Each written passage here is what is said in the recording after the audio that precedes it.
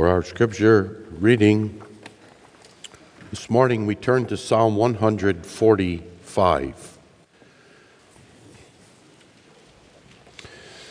We read this because, as the psalm itself will make clear, it is largely a prayer. A prayer, of course, intended to be sung, and therefore in the Psalms, reminding us too that even when we sing, often we are praying to God.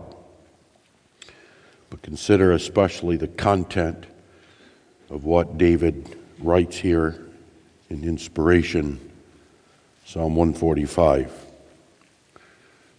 I will extol thee, my God, O King, and I will bless thy name forever and ever. Every day will I bless thee, and I will praise thy name forever and ever.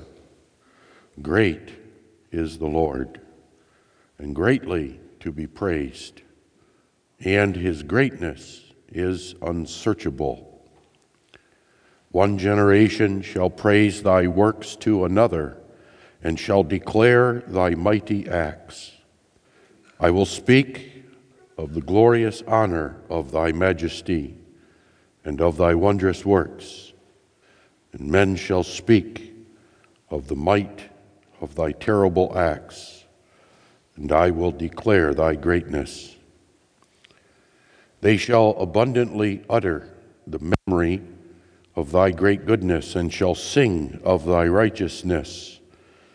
The Lord is gracious and full of compassion, slow to anger, and of great mercy. The Lord is good to all, and his tender mercies are over all his works.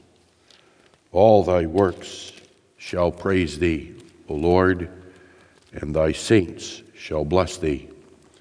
They shall speak of the glory of thy kingdom, and talk of thy power, to make known to the sons of men his mighty acts and the glorious majesty of his kingdom. Thy kingdom is an everlasting kingdom, and thy dominion endureth throughout all generations. The Lord upholdeth all that fall, and raiseth up all those that be bowed down. The eyes of all wait upon thee, and thou givest them their meat in due season. Thou openest thine hand, and satisfiest the desire of every living thing. The Lord is righteous in all his ways, and holy in all his works. The Lord is nigh unto all them that call upon him, to all that call upon him in truth. He will fulfill the desire of them that fear him. He also will hear their cry, and will save them. The Lord preserveth all them that love him, but all the wicked will he destroy. My mouth shall speak the praise of the Lord, and let all flesh bless his holy name forever and ever. We read that far in God's word, and consider this morning the instruction of the Heidelberg Catechism in Lord's Day 45.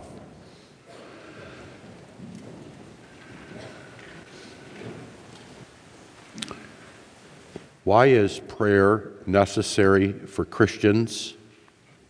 Because it is the chief part of thankfulness which God requires of us, and also because God will give his grace and Holy Spirit to those only who with sincere desires continually ask them of him and are thankful for them. What are the requisites of that prayer which is acceptable to God and which he will hear? First, that we from the heart pray to the one true God only, who hath manifested himself in his word. For all things he hath commanded us to ask of him. Secondly, that we rightly and thoroughly know our need and misery, so that we may deeply humble ourselves in the presence of his divine majesty. Thirdly, that we be fully persuaded that he, notwithstanding that we are unworthy of it, will, for the sake of Christ our Lord, certainly hear our prayer, as he has promised us in his word. What hath God commanded us to ask of him? All things necessary for soul and body, which Christ our Lord has comprised in that prayer he himself has taught us. What are the words of that prayer? Our Father, which art in heaven, hallowed be thy name. Thy kingdom come, thy will be done in earth as it is in heaven. Give us this day our daily bread, and forgive us our debts as we forgive our debtors. And lead us not into temptation, but deliver us from evil. For thine is the kingdom and the power and the glory forever. Amen.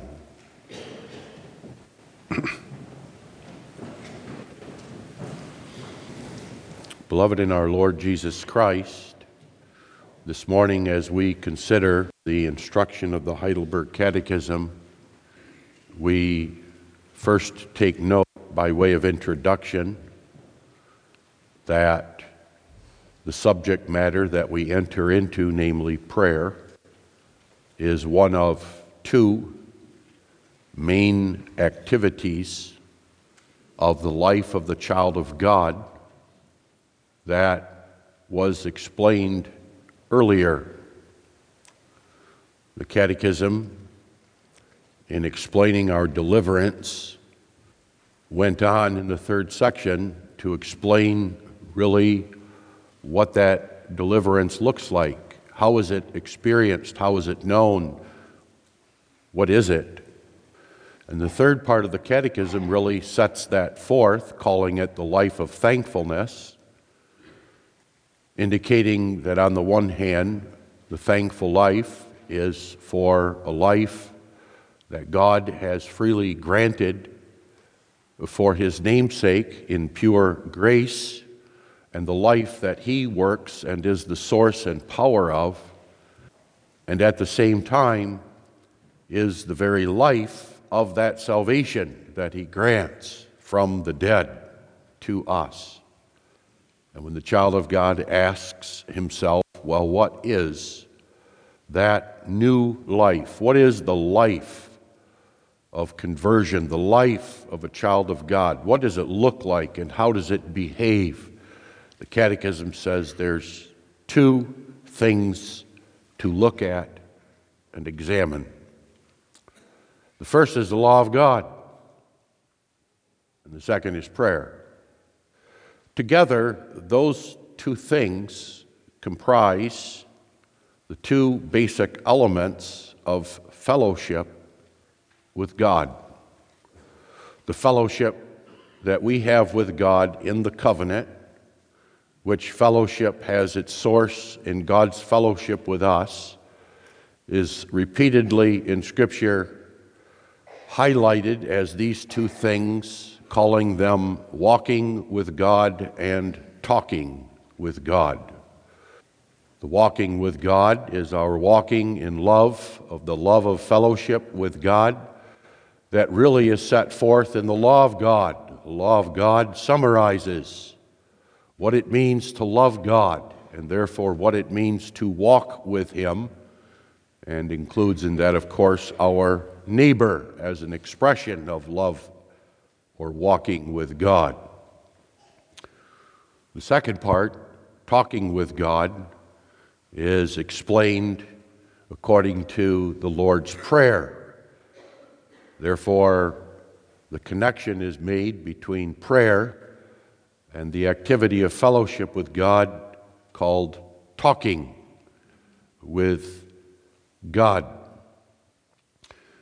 Interestingly and importantly, the Heidelberg Catechism is so bold to say that talking with God or prayer is the chief of those two main activities. The chief. Now, it is not our purpose in one sermon really to set forth why that is chief compared to, say, walking with God as set forth in the commandments of God. But hopefully you will see that and say to yourself again and again as we go through all the various instruction of the Catechism on prayer, why that is.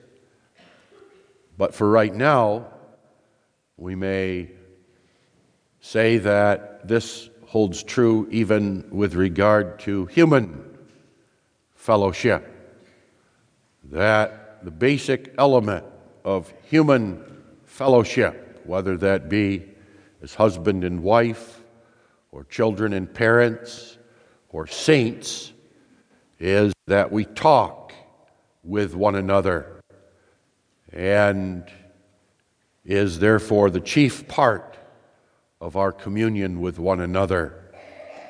And we find that really even in our worship with God.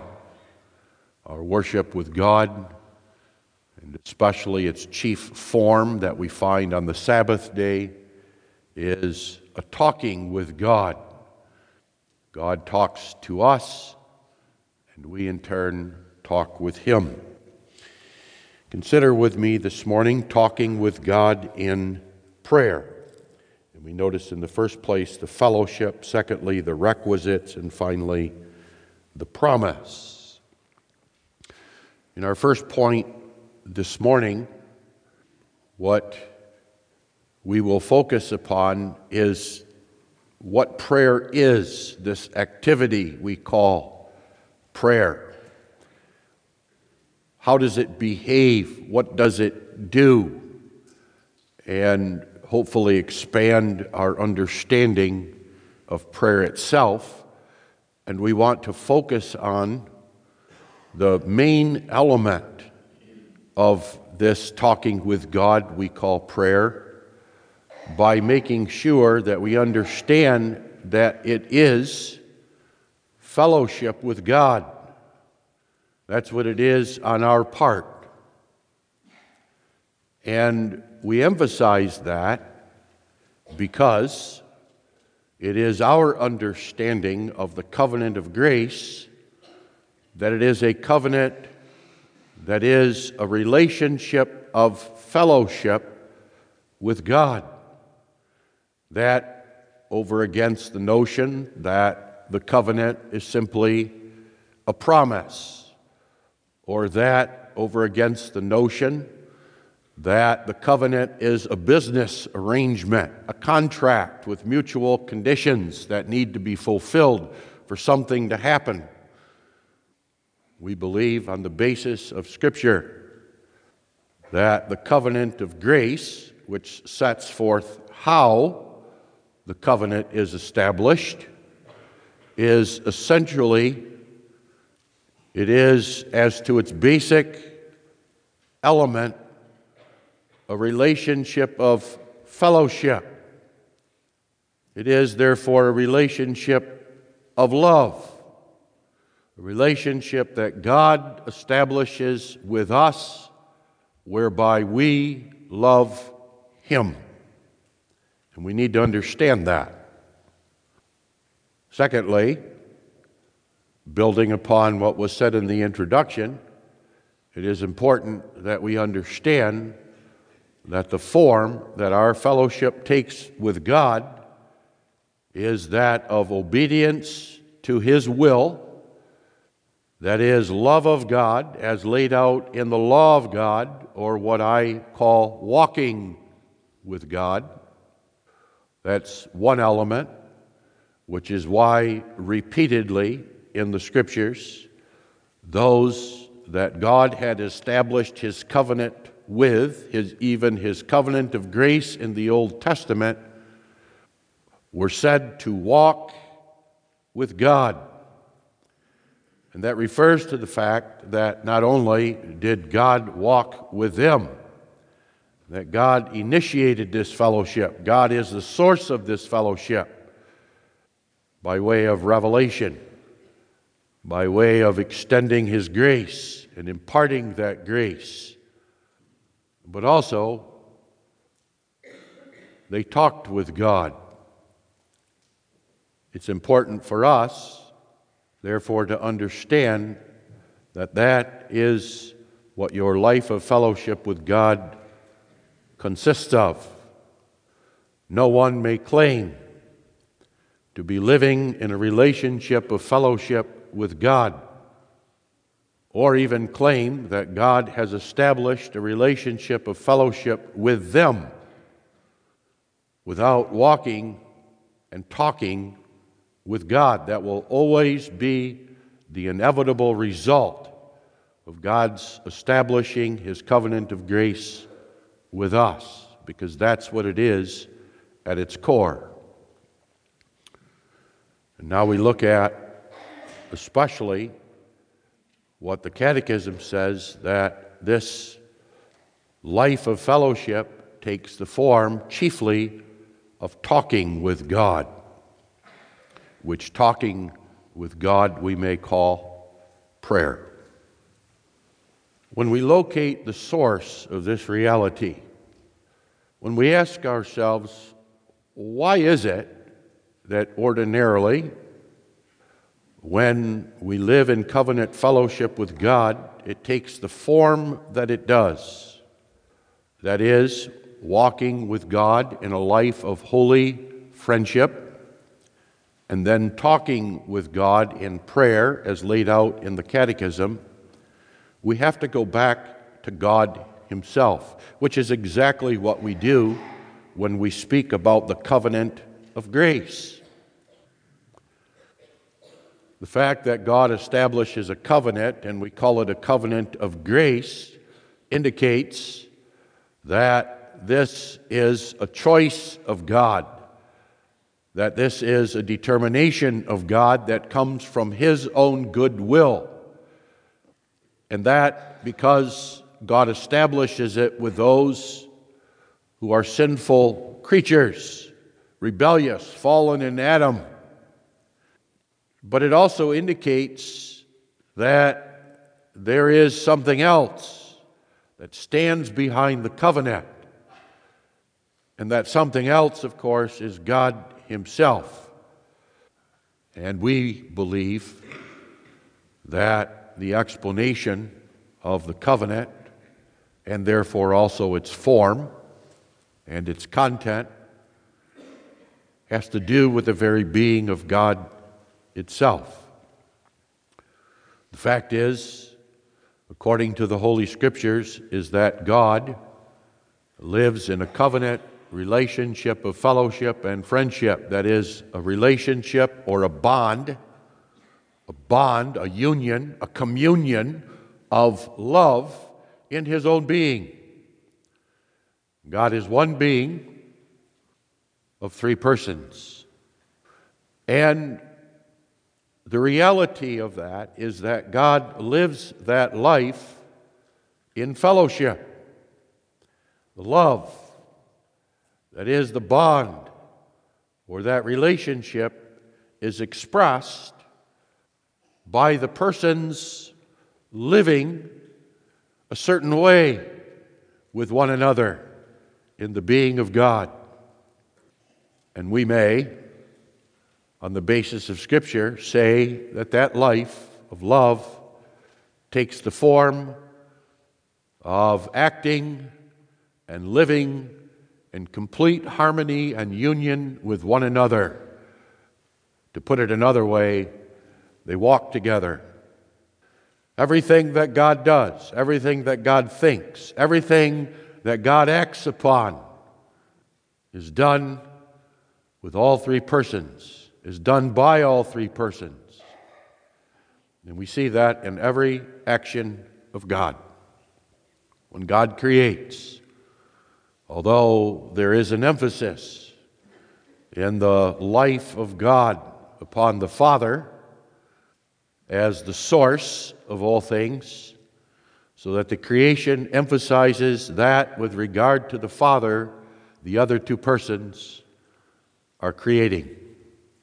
Creation comes out of the Father, is through the Son, through the Word, so that He may may be said to be the Creator and is accomplished by the power that is the Holy Spirit. And this is true of all of God's activities. So the persons walk together. They live their life together. Never are they separated. Never are they apart. And it's a mutual walking together. They, as it were, walk hand in hand. Hearts and minds and life all in one harmony. Never is there disharmony and disunity and bickering and fighting that goes on in the persons of the covenant. And the second thing we learn from the Holy Scriptures is that God talks in Himself. That God not only speaks as I and says, I will do this, reflecting that union of walking together and thinking together, but God says, we will do this. And each of the persons will say, I am doing this. And then, amazingly, in many passages of Scripture, we have references to the Father talking to the Son, and the Son talking to His Father. An integral part of their communion or fellowship in the covenant, therefore, is talking. Talking. They don't leave it to the other, as it were, to guess what their thoughts are. Furthermore, if you dig a little deeper, you will discover what we discover through the pictures and types in our own life, that this talking is a revealing of the deep thoughts and secrets and mysteries of the heart. And you would think, well, there can't be any in God. And the reason is because they are all shared. Everything that the Father knows and thinks, all His thoughts, He communicates through speech with His Son. He reveals His will. He reveals His desires. He reveals His good pleasure. He reveals His love. By speaking of that love, He, as it were, says to the Son, I love you, Son. I love you. And the Son speaks back to the Father, I love you, Father.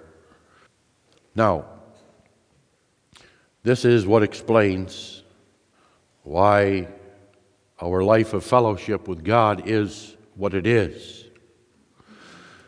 And when we look at that fellowship from our perspective, what the confessions and scriptures call our part, we always understand that even as is reflected in the covenant life of God itself, that fellowship that we have with God has its source in God.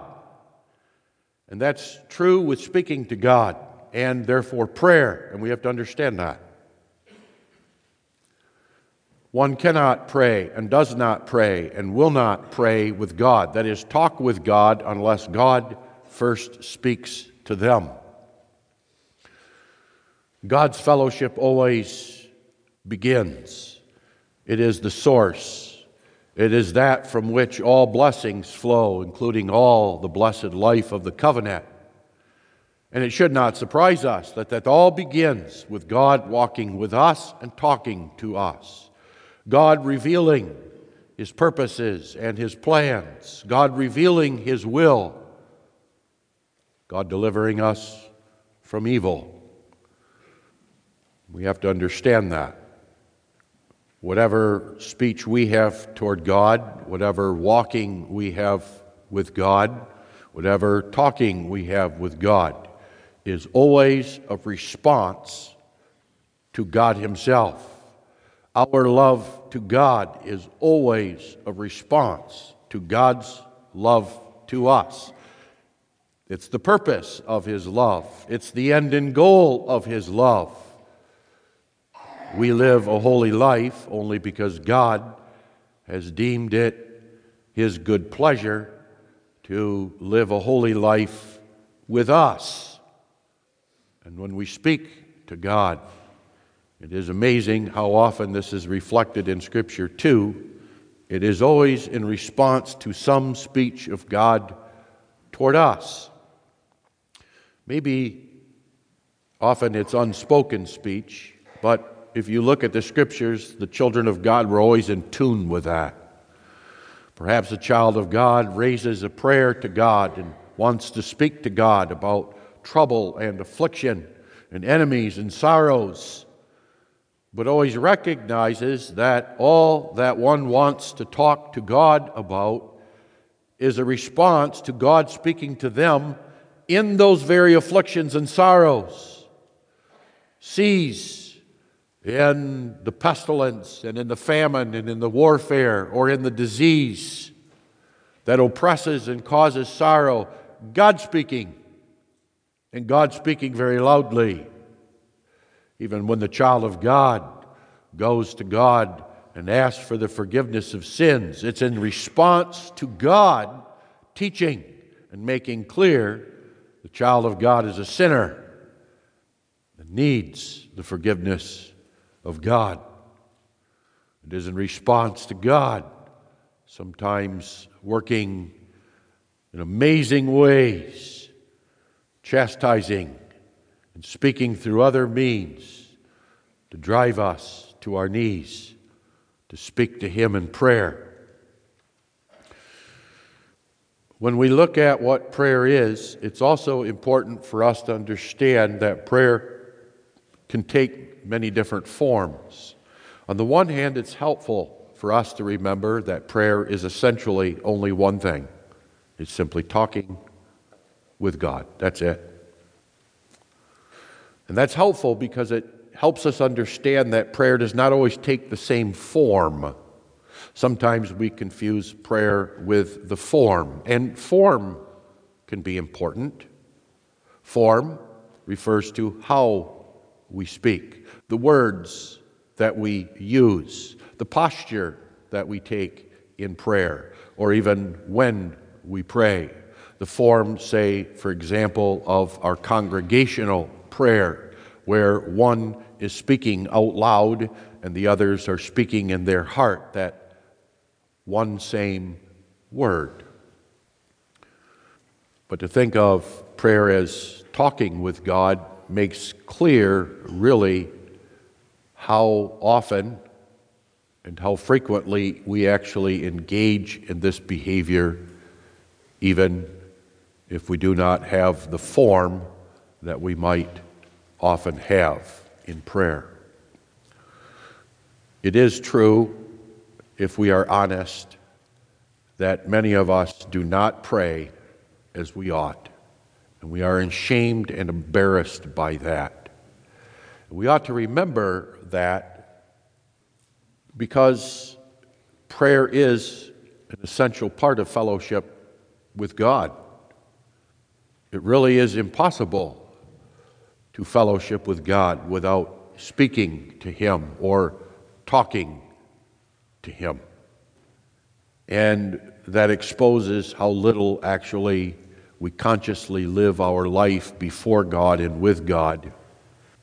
How often it's the case where we are content to claim only that God is with us and God is near us, but our thoughts and our speech and our activity is far, far from Him.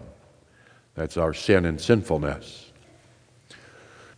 And that is why it is good for us to make good habits early in life, praying at set times, perhaps as soon as we are conscious on our bed, to be uttering a prayer to God, even while lying there on our beds, or the last thing that we think of at night is God, and we find ourselves talking with Him in prayer, or before and after our meals.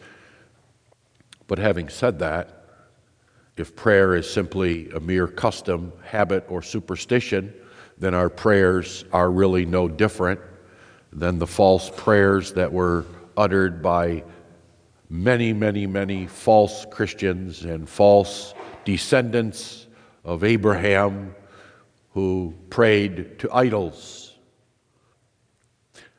Having said that, the child of God also probably prays far more than they realize. Perhaps you can go back in your own life, and I would say this should be characteristic of your life if in fact you are a child of God. That God is in all your thoughts. And when you examine your thoughts and examine your decisions and examine how you speak, even when you're speaking to others, how often actually you're talking to God, you're at least thinking about who He is, and you are aware that He is examining you, that He is the one that governs and controls what you may say and not say and what you think, and there's concern for God, real love and concern in one's heart. And so from another perspective, it should be clear how it really can be said that prayer is the chief part of thankfulness, that it should be there. There should be a certain continual speech of God at all times, even when we're not consciously walking with Him, perhaps, when we're just sitting there, seemingly doing nothing.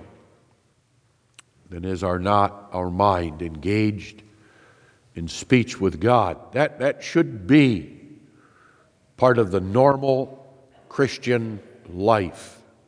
And to the extent that is not our life, then we need to examine that life and ask ourselves, why is it that I find I cannot talk with God or do not talk with God? Oftentimes it's related to the fact we don't want to walk with God either. Now, prayer also has many, many different elements, and like speech, even human speech with one another in fellowship, it can take a lot of different forms. Look at a husband and wife. One of the amazing characteristics is how communication, even verbal communication, is essential to a loving, wonderful marriage. It is essential. Many marriages find that out the hard way, with great hurt often as a result. There should be communication, speech, and that speech expresses the love that one has for the other. There should be a requesting of things, an asking of things, a sharing of thoughts.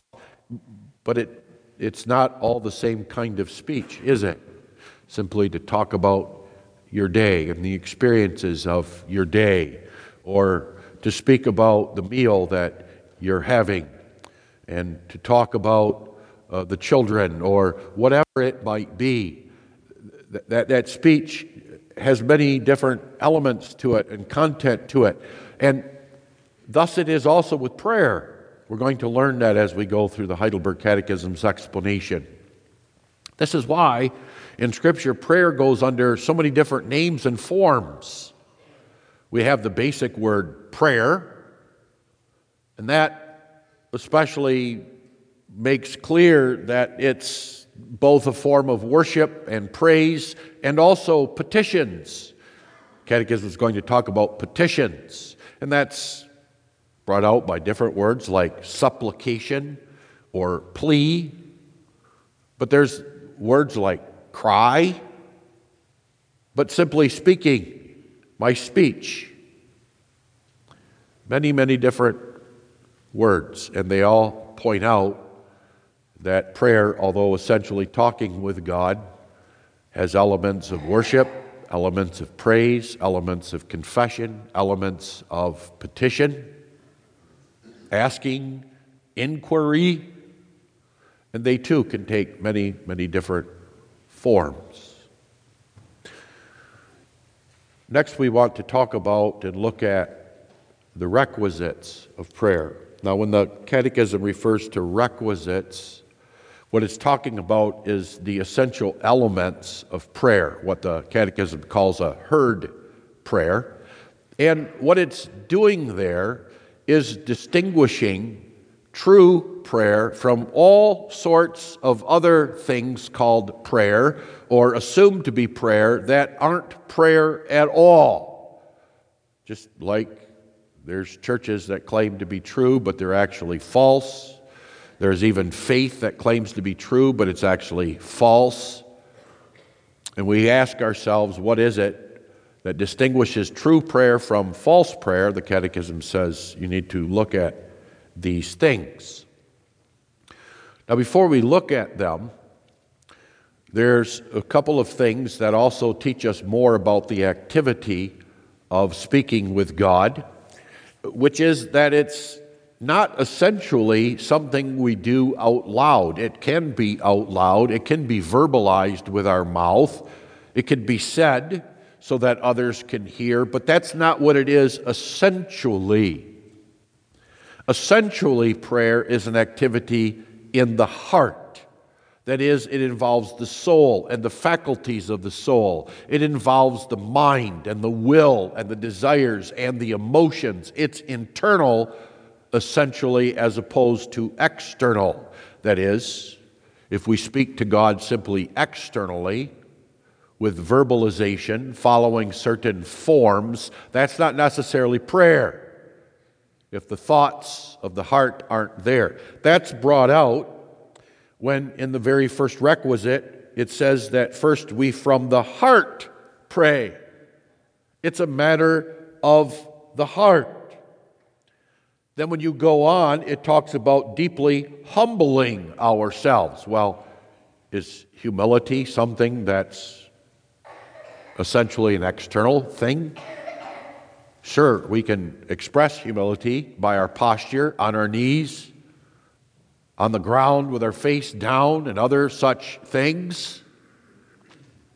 Yes, it's possible that a prayer show itself to be a proud, self-centered prayer simply by the form, but humility is a matter of the heart. It's the matter of how we see ourselves before this God to whom we pray. Knowing our need and misery, that's a matter of the heart. Again, it's the knowledge of the heart. Also notice that this is a matter of faith. If you ask how we pray, the answer always is by means of faith. And we should understand that too with regard to what we receive through prayer. We may rightly speak of prayer as a means by which we receive things from God. We receive things from His fatherly hand. The Catechism is not afraid even to say that prayer is a means by which we ask for and give thanks for the Word and Spirit, or the grace and Spirit of God. What it's talking about there is how faith requests. How does faith ask? Because we have to understand that all of our life in the covenant is by faith. Everything we receive from God is by faith, and everything that we do, including prayer, is by faith. So that even prayer, when we talk about it being a matter of the heart, is more specifically a matter of faith in the heart. It is an activity of faith. And there too, even when we receive from God, we receive that by faith. Faith must receive. Why is that? Well, because if it's not faith, then we will find that we pray with a proud spirit, or we imagine that we somehow obtained what God gave us by our very act of praying, that it's the prayer itself that obtained what God gave. Or we don't even pray to the one true God. We think or imagine we might be doing that, but instead we're simply kneeling down before a huge idol that we've made in our own mind. So understand that with regard to the requisites. If one had to simply lay them out as to what's assumed, you will discover that the one great requisite is faith. Apart from faith, one cannot pray. Apart from faith, one cannot receive what God grants or receive it as grace. Without faith, one cannot know God rightly. When we look a little deeper at the requisites, you will see that they first of all have to do with that. Who is this that we are praying to? Answer: the one true God of Scripture.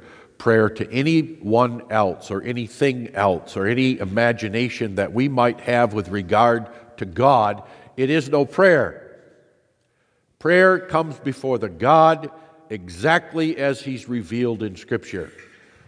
The God who is all-powerful, the God of the covenant, the God triune, the God who has saved us and delivered us from the guilt of our sin through redemption in the blood of Jesus Christ, the God who hears and answers prayer by grace and in His mercy for Jesus' sake and not our sake. This should be self-evident. Anything other than that, we are no different than all those who bow down to Baal and golden calves and Molech and Chemosh and all such like. Notice it's the God who reveals Himself in His Word, not the God as I think He is, or as the God as I imagine Him to be. Notice also, as regard to that in faith, faith understands that I may ask God for anything and everything. There may be many things that I'm curious about, that I want to know about, that I want answers from God for. That's happened before. Job learned that. You may ask God everything. You may demand certain things of God.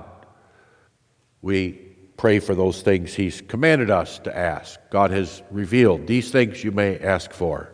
These things you may come to me in prayer for. Again, has to do with faith. The second one, too, has to do with faith, that we rightly and thoroughly know our need and misery. Notice that? True faith understands its real need and misery. That's not necessarily the sickness we're going through. That's not necessarily the trouble that I happen to be having at work right now. Notice that faith rightly and thoroughly knows our real need and misery. What's our real need and misery? My real need and misery is that I don't lose confidence in God or trust in God while I'm sick. My real need with regard to my sickness may be that I may be healed so that I can care for my children. If I'm dead or continue to be sick, then my children, God's children, the children of the covenant, may languish. My real misery may be my own sin and my own iniquity, not necessarily the effects of that sin and iniquity that often I only mourn over. So notice that too. What we bring to God in prayer reflects what is in our soul with regard to faith about our real need and misery. And if we examine ourselves, we're going to find out, oftentimes what I think is a need and a misery isn't really the real one at all. And notice, the purpose of that is so that we humble ourselves in the presence of the divine majesty. There's another thing with regard to prayer and the activity. Why should prayer take the form that it takes often? Why do we pray in the manner that we do? Because our speech should reflect our position before God. Yes, God is our friend. In fact, God is the closest friend that you will ever have. Should all other friends forsake, God will still be your friend. God is the one who will receive all your prayers that come by faith. And God, you will find at some point in your life, sooner, if not also later, that is the one that you will find always hears, and you know He hears and wants Him to hear more than any other. But God is also our Lord and our King. God is the one who has redeemed us from all our iniquities and given us His own Spirit, which means we're also His servants. When we walk with God, we walk with Him as a servant. We are obeying His will and not our own will. And our prayers reflect that. They must reflect that. They must reflect that on the one hand, prayer is a privilege. We may even use, as it were, the word right, a right that Jesus has obtained for us to commune with Him, which is why all prayers are mediated by Him, as we have seen before in the Catechism. All prayers to God the Father go through the Son and are by the power of faith, the Holy Spirit. So prayers are humble, deeply humble. But notice also prayer is confident.